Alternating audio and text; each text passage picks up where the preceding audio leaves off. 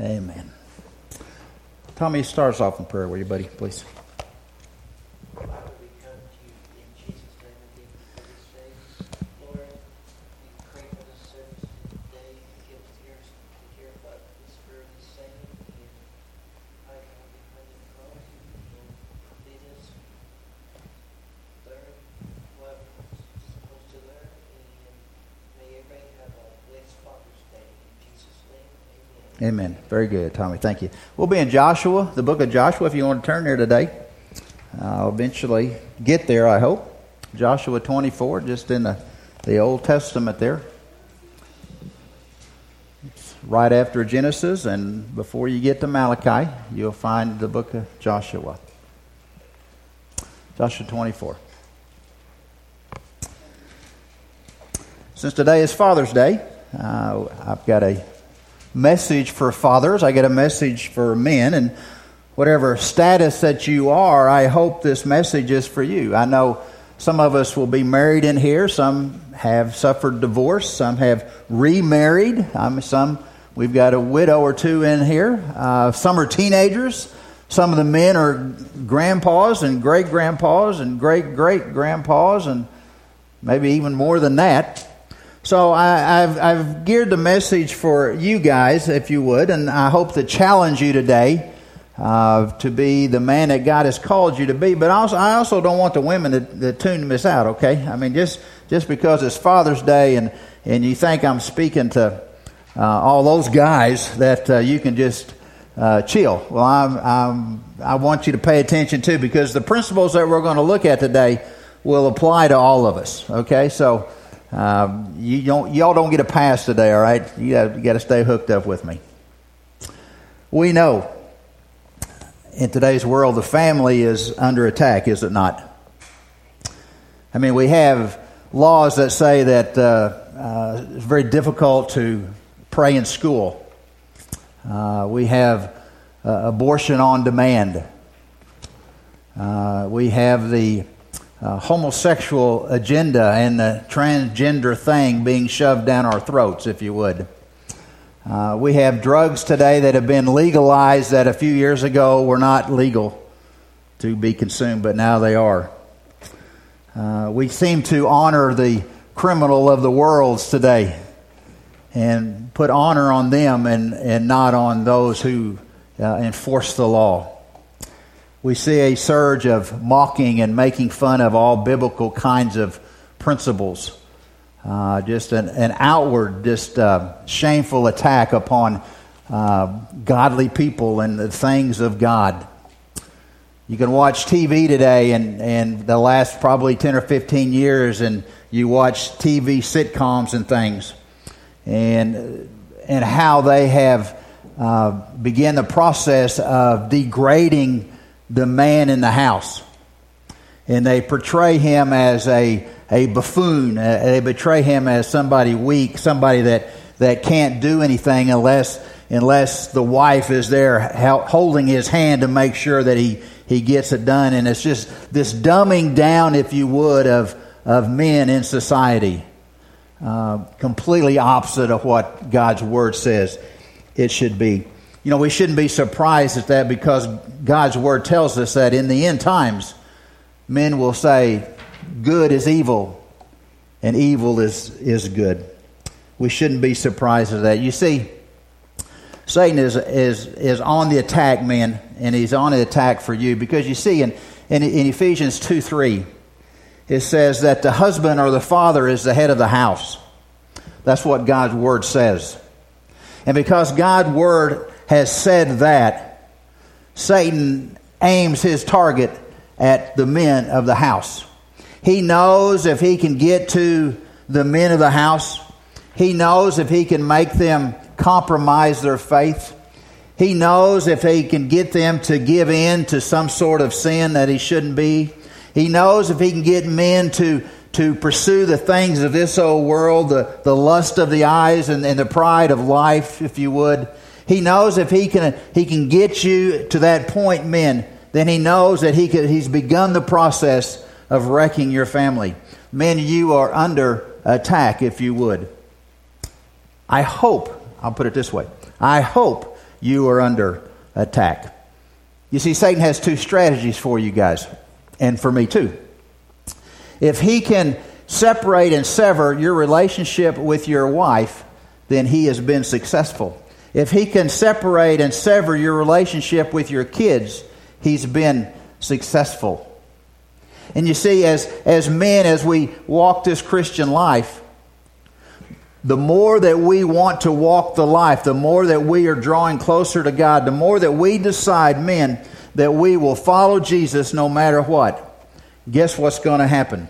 The enemy is going to attack you. The enemy is going to try to knock your socks off of you. He's going to knock your legs from out underneath you, because he wants nothing more to ruin your reputation, ruin your life, ruin your marriage, and ruin your family. Men, we must be on guard to that. You see, if we're serious about the Lord, he's going to be serious about you. The enemy is. But we also know on the other side of that coin is if we are just passive Christians, if we are inactive Christians, if our Christian faith really doesn't mean too much to us, guess what? He don't need to attack you. He's not going to attack you. He's going to just kind of leave you alone, because you see, you're no threat to him. So that's why I say, I hope as Christian men, you are many times experiencing an attack by the enemy. Because when the enemy attacks you and tries to bring you down, it's a good sign, because it tells you and it tells me and it tells the Lord that you're on the Lord's side and that you are walking with the Lord, and you want to live your life to be more like Christ than ever before. And when you do that, he's coming after you.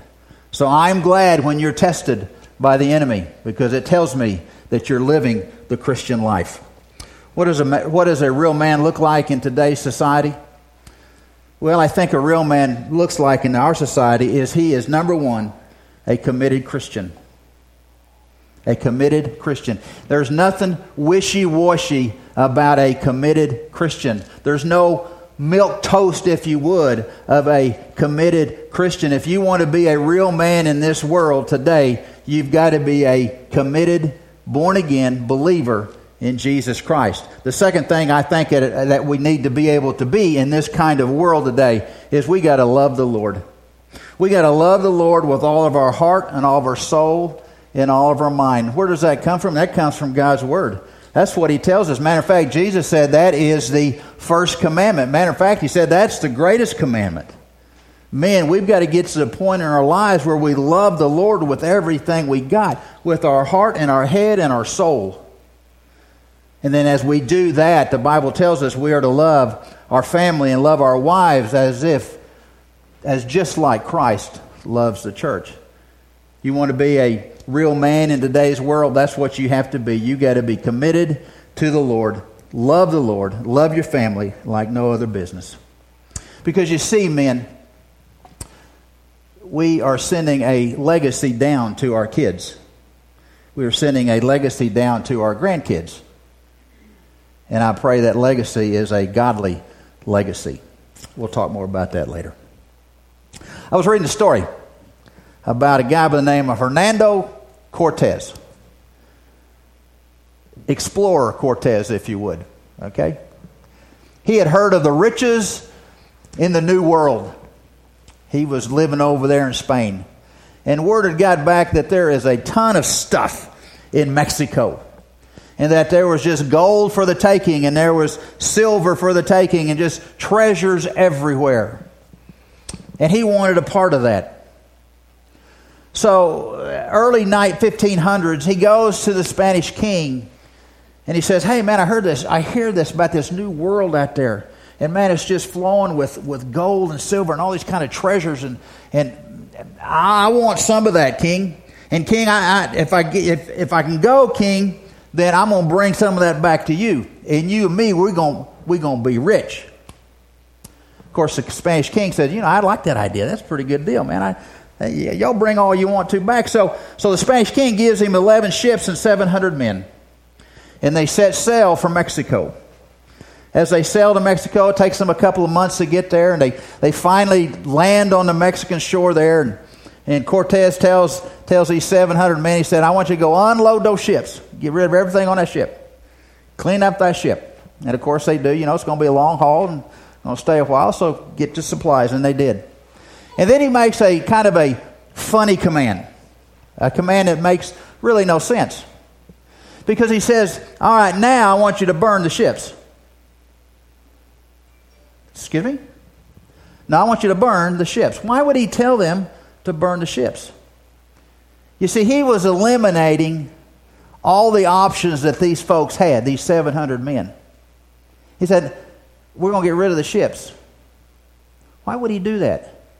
You see, he knew if when they landed, if the enemy was so big and so bad, that most of those guys would do what? They want to get on that ship and sail back home. Not an option anymore. He knew if the mission was so difficult and so strenuous that when they started trying to make a living there and it got so hard that he knew that many of these folks would want to give up and go back home. Can't do that. Can't be successful that way. He knew some of them would be homesick and just want to go home. And he said, no, you're not going to do that. We're going to burn those ships. You see, what was he trying to get them to do? He was trying to get those folks to commit. He was trying to get them to the point in their lives that no matter where they were at, they could not quit, they could not give up, they could not go run and hide and get somewhere else, that they were going to have to deal with this, they were going to have to be committed. You see, the burning of the ships is all about commitment. It's all about doing what you say you will do, no matter what the circumstances come about. That's what he's telling them. He said, you don't have any more options. You're here, we're going to survive, and you're not going home. You have to be committed. I thought of, I think it was Apollo 11, when they were trying to get these boys home, you know, from circling around the moon. And the guy says, failure is not an option. That's what Cortez is telling them. Failure is not an option. You're here, we're going to be here, we're going to be successful. And there's no quit, no giving back, no running away. You're going to be committed to what you do. And I tell you, men, I tell you that story to tell you this. We need to be able to be men that burn our ships. We need to be men who are committed. We need to be men who are all in. We need to be committed that when, no matter what happens in our life, that we never compromise our faith. We never run from our faith. We never turn and quit on our faith. That's what real men will do, is to stay strong in the Lord. You know, sometimes, man, we get to the point in our lives that we choose just to, and it's easy to do, straddle, if you would, life.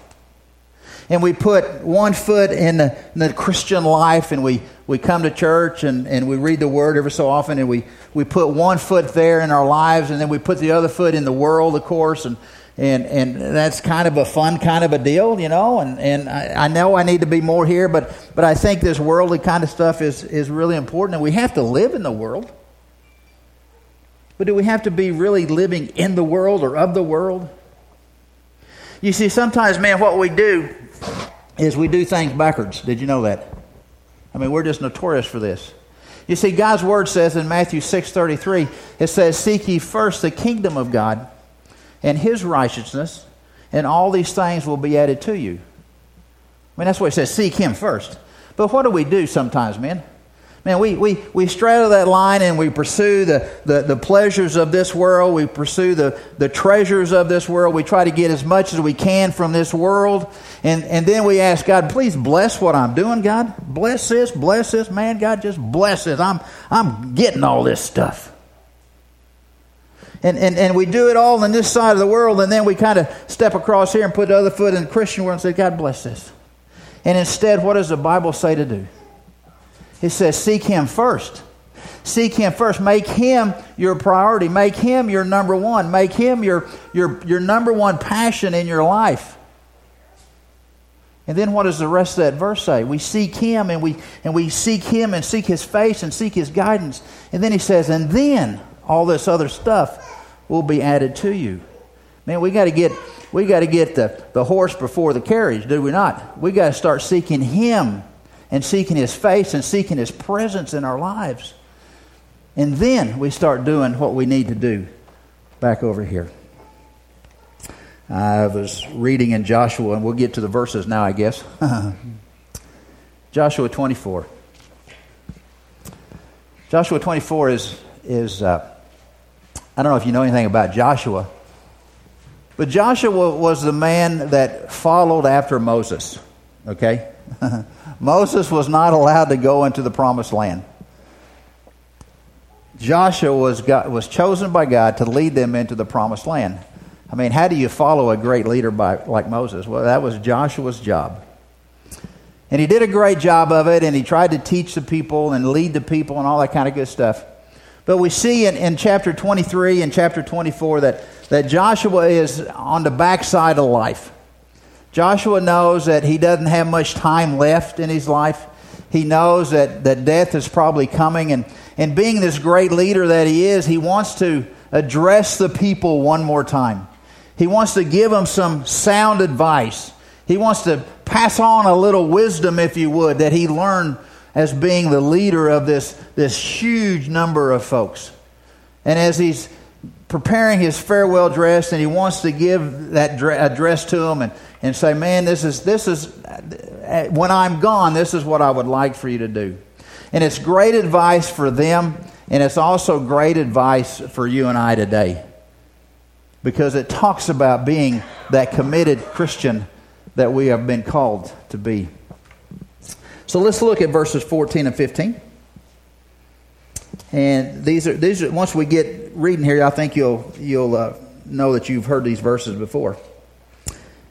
Verse 14 says, "Now therefore, fear the Lord, and serve him with sincerity and in truth. And put away the gods which your fathers served beyond the river and in Egypt, and serve the Lord." Verse 15. "If it is disagreeable in your sight to serve the Lord, choose for yourselves today whom you will serve, whether the gods which your fathers served, which were beyond the river, or the gods of the Amorites in whose land you are now living. But as for me and my house, we will serve the Lord." As for me and my house, we will serve the Lord. There's three things I want to pull from that scripture today. Three things that I want to address the men in this room and address the women in this room, because these are three principles that will never grow old because they came straight from God's Word. We see the first thing there that he's telling these folks. He says the first thing is fear the Lord. He says fear the Lord. Some of those verses that we just read about. Matthew 10:28 says this. This is Jesus speaking. He says, "Do not fear those that kill the body, but are unable to kill the soul, but rather fear him who is able to destroy both the soul and the body in hell." What is this fear of the Lord? If you are an unbeliever, if you've never accepted Christ as Lord and Savior, you really need to fear the Lord. I mean, you really need to be scared of the Lord, because the Bible says that when you die and you die in your sins, you'll be separated from holy God forever and forever. That should not make anybody happy. That should not make anybody excited. That ought to put fear into your heart, basically, because you will be tormented forever and forever. So for the unbeliever, for the Bible says that the wrath of God abides upon you even now as you are living. John 3:36. Even now, he says, you need to fear the Lord. You need to be scared of the Lord because of what's going to happen to you when you pass from this old earth. But for the Christian, the fear of the Lord is completely different. We're not to be afraid of the Lord. You see, the fear of the Lord for the Christian, for the Christian man, it is a reverence and an awe of the Lord. It is understanding that God is holy, that God is just, and God is righteous. You know, you need to understand that He is holy and just and righteous, and we fear Him, and we have reverence for Him, and we have awe for Him. Not like we would have for a man, but for God, the creator of the universe, who spoke the world into existence. That's what the fear of the Lord means. The fear of the Lord also means that we understand how much God hates sin. And because God hates sin, and because it cost him his only son, that as a believer, we hate sin also. And we hate sin so much that we choose not to sin. We do not want to disappoint our Lord by living a sinful life, because we understand, we have the fear of the Lord. We understand how much God hates sin. I mean, he absolutely hates sin. And because he hates sin, as Christians, we are to hate sin. And we do not want to displease the Lord by living a sinful lifestyle. We also understand what the fear of the Lord is. It says that when we choose to make bad decisions, when we choose to go down a road that is not God-honoring, that there are times, Hebrews 6, that God will say, I need to bring you back to the fold. I need to bring you back. I need to chastise you, my Christian son or my Christian daughter. I need to discipline you because you're going down a road that you don't need to belong on. And he says, I want to bring you back. I bring you back not to judge you. I bring you back because I want to love you. And I know what's best for you. And when you make decisions that are contrary to God's word and you start running down that road, God will chastise you and bring you back. And that is really a good thing. Did you know that? That is a great thing, that when you start messing up, if you would, and God has to kind of smack you on the head and say, turn around and go back the other way. You know why that's a good thing? Because the Bible says that I only do that for my children. I only chastise, I only discipline my kiddos, my believers, the ones that have put their heart and life into me are the ones that I will discipline. Why? Because I love them so much. And I know the plan I have for them, and I want them to follow that plan because it is the best plan that they could have. You know, I got to thinking about that, going down the wrong road and God having to thump you on the head and get you back going the other way. I got to think about that. I remember when I was a senior in high school, and I'm not going to tell you how long ago that was, okay? But it's almost, and which is really disgusting, it's almost a half a century when I was in school. Anyway, my senior year was going really good. We were undefeated on the basketball team. We were headed to win the state championship. People were patting you on the head and telling you how great you are and how awesome you are. Man, we got this great team. And you start walking around, you got a kind of little big head going on there and thinking you're a little more important than what you should be. And that was probably me. But at home, it wasn't like that at home. You see, I thought I was somebody. And I was disrespecting my mom, not treating my mom right, not speaking to her in a right tone, not having a good attitude towards her. My brother, I was being hateful to my brother. I mean, even though he probably deserved it. But anyway, not treating him like I was supposed to treat him. And you see, I thought everything was hunky-dory because, we're undefeated. But my dad wrote me a letter, and I came home from practice one day, and this letter was sitting on my bed. And I opened up the letter, and it was from Dad. And he says, son, I love you, and I am so proud of you. But you're messing up. You're not treating your mom right. You're not treating your brother right. And he said, Don, if you can change it, you can change your attitude, you can change your heart, you can start getting along with everybody, or I help you do that. You do it, or I'm going to help you do it. One of the two. And I read that letter, and that's been 50 years, and I still remember the letter. He wrote that letter because he loved me. He wrote the letter because I was going down the wrong road. And he wrote that letter because he wanted me to change where I was going in my attitude and my heart. And I tell you that to tell you this. God also wrote you and I a letter, did he not? He wrote us a love letter. And in this love letter, he tells us that I love you so much. And I am so proud of you guys down there on earth.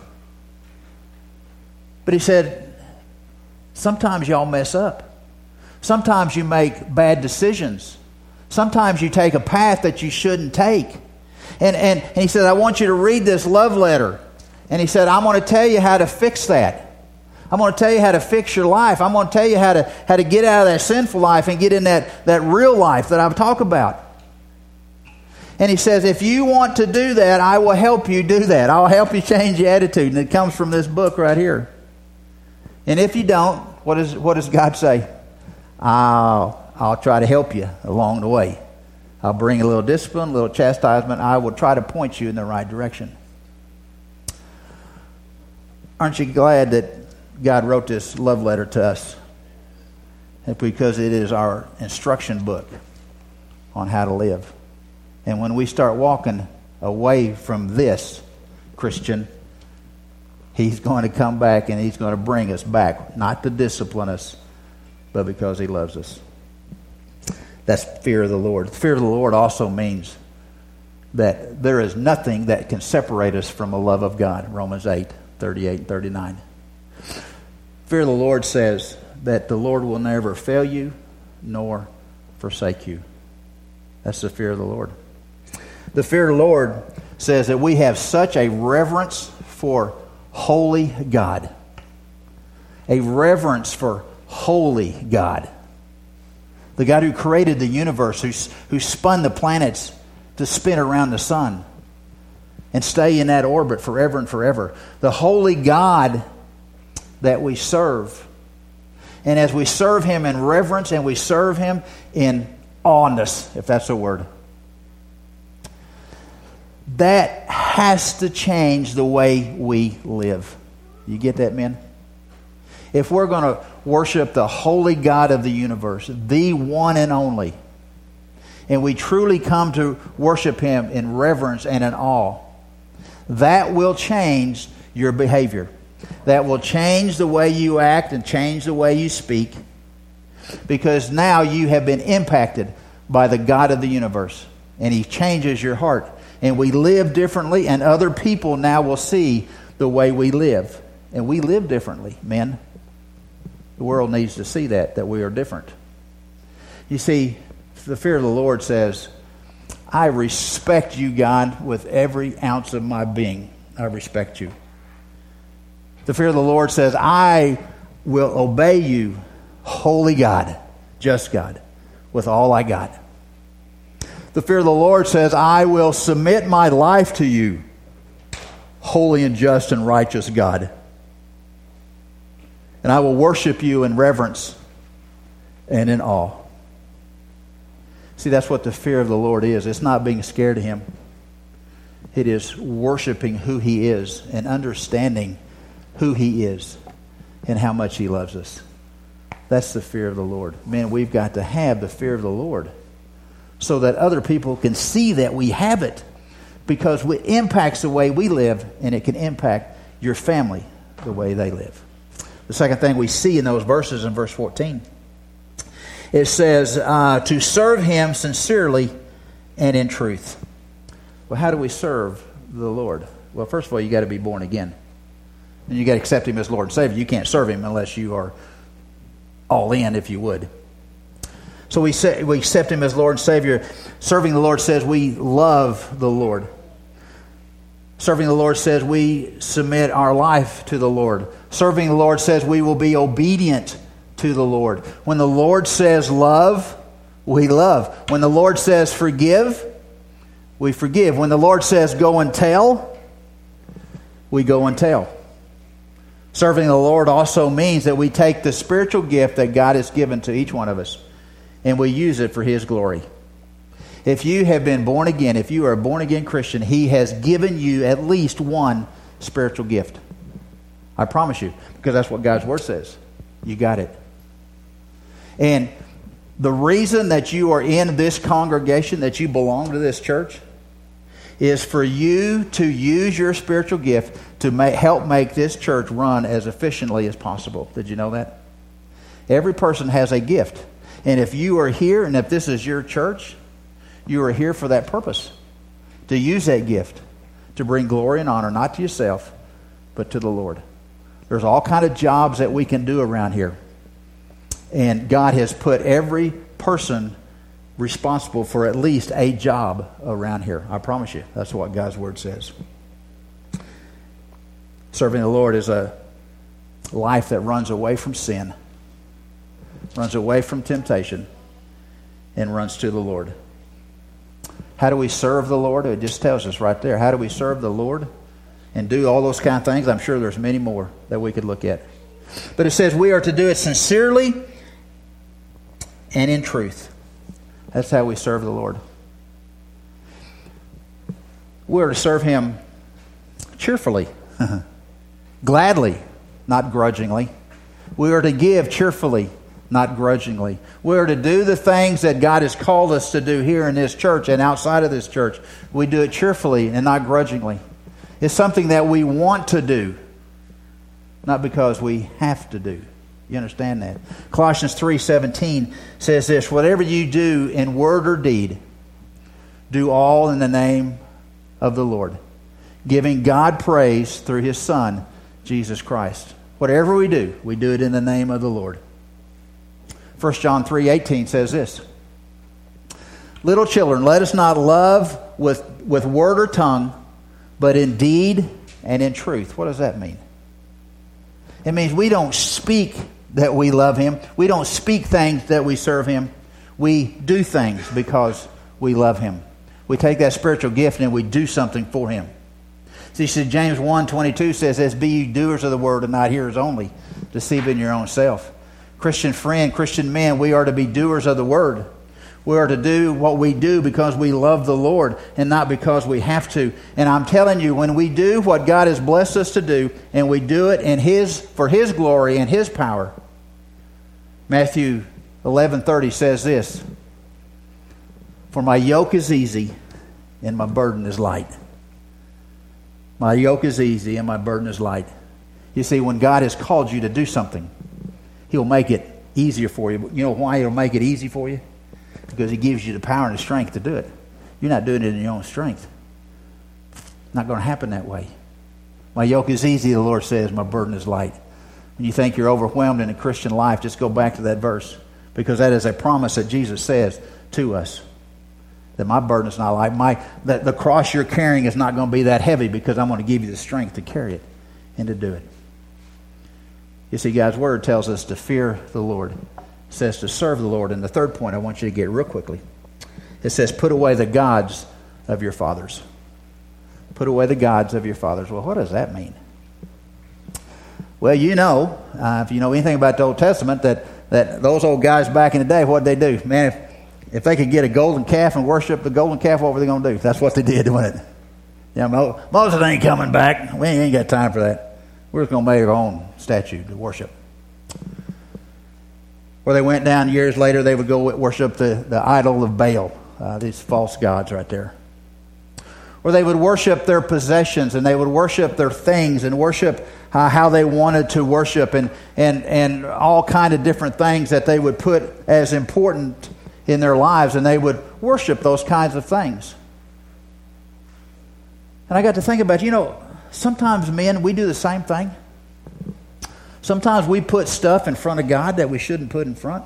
Sometimes we worship things that maybe is not as important as God, but we enjoy it, so we're going to... And he says, put away the gods of your forefathers. Put away those things that are so important to you that put God somewhere down the lower part of your totem pole of life. And he's telling us, and he's telling them, put those away. Because you see, men, I've said this before, we are passing a legacy down to our kids and our grandkids. We're passing a legacy down to them. Because you see, they hear what we say and they see how we act. And all those little eyes are watching. Did you know that? All those eyes are watching. Dad, granddad, grandpa, great-grandpa, they're all watching to see what is important to you. So it's important that you show them what's important to you. It's important to show them that you read God's Word. That you let them see you reading God's Word. Well, maybe you don't. It's important that they hear you pray. But do you pray so they can hear you? It's important for them to know, how important is Sunday morning to you?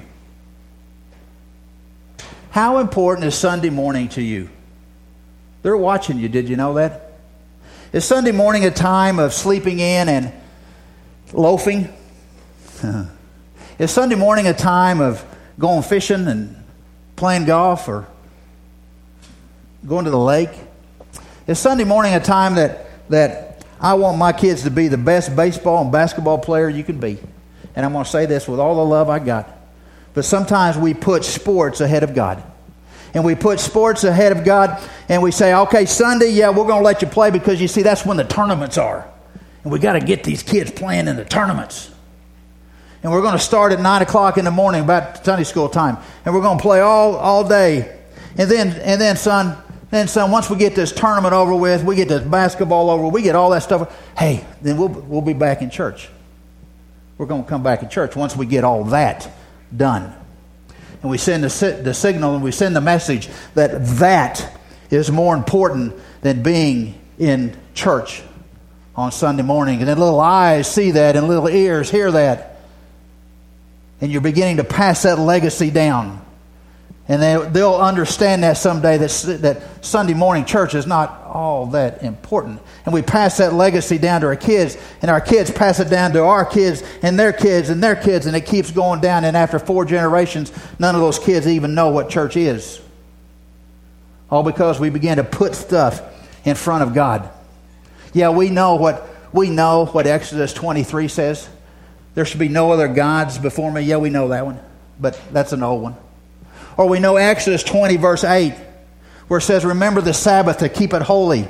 Yeah, I understand that, but we got games today. I understand what God said back there, but that's a long time. That's Old Testament stuff. We got games today, and we know that, and we put stuff in front of God. And we put stuff that are not important, we put it in front of our relationship with Him, and we send a message all the way down, generations after generations, that Sunday was not that big of a deal. Everything else is more important. And I say that with all the love I got. This world needs men who will not compromise their faith. This world needs men who will burn their ships in commitment to the Lord. Because, man, if we don't do it, who's going to? If we don't do that, who is going to do it? Who is going to take the stand and say, hey, I'm committed, and I want my family to be committed. I will not compromise on my faith. We need men that says, I'm not compromising. We need women who said, I'm not compromising. We need men and women who will make this statement, but as for me and my house, we will serve the Lord. We need men that will say that. We need women that will say that. Not just say it, but believe it and act on it and live it. I mean, we can't be wishy-washy anymore, men. Our society will not let us be that way. We've got to burn the ships, and we've got to be committed. We cannot compromise. You see, because you see, and in closing, men, we are responsible. Did you know that? To lead our family down the path of righteousness. Did you know that? That's our job as men. Did you know you're responsible, men, to point your family to Jesus? That's your responsibility. We say, that's a Sunday school teacher, that's a preacher. Well, yeah, that's part of our job. But it is your responsibility to do that. It is your responsibility, men, to make sure that every one of your family members, that whole circle, when they pass, will be in heaven. You got to make sure that everyone right there has been born again. Men, that's your responsibility. Well, I'm going to push that over to my wife. Yeah, she can do that too. Ultimately, you're the head of the house, men, according to God's word. You're responsible for that. Men, we've got to set a godly example for our families. Bottom line. God, bottom line. You see, men, your family needs a godly man to lead them. You see, men, your family needs a man who will burn the ships and be committed, who will not compromise on their faith, who will not quit when the tough and the going gets tough. When financial stress is coming, men, we got to be men who are committed to the Lord. We can't walk away from that. When sickness and disease comes to your life, man, we can't walk away from that. We have to own it, and we have to commit to the Lord and not quit and not try to go somewhere else. We got to stay right here with the Lord. We have got to do that. Man, that is your responsibility. We need more men that will say, as for me and my house, we will serve the Lord. See, that's leadership. See, we need to draw a line in the sand, don't we?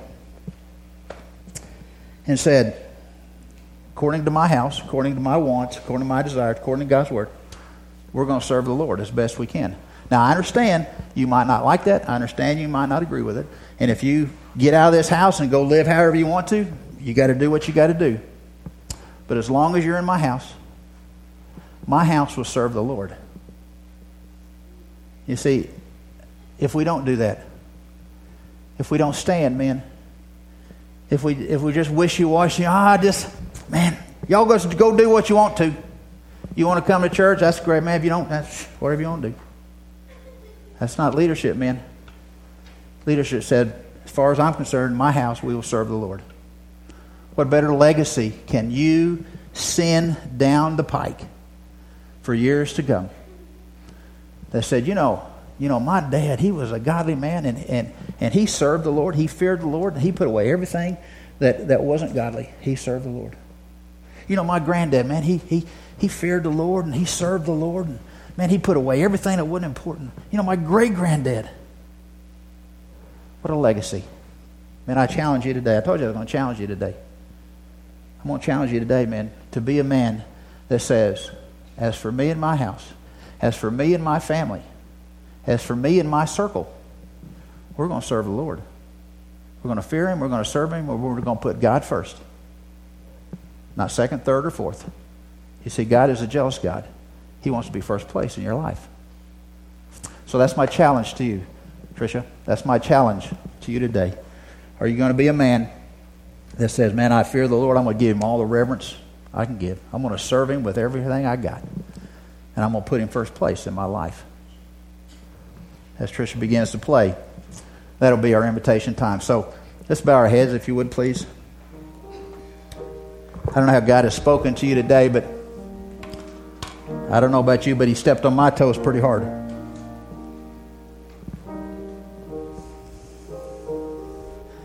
Men, we need godly men. We don't need milquetoast men. We don't need wishy-washy men. We need godly men who will stand in the gap for your family, will stand in the gap for other people, who will point people to Jesus, who will live the godly life and not be afraid of it. That's what He's called us, men, fathers, on this Father's Day. I challenge you to do business with the Lord right now, if He has spoken to you.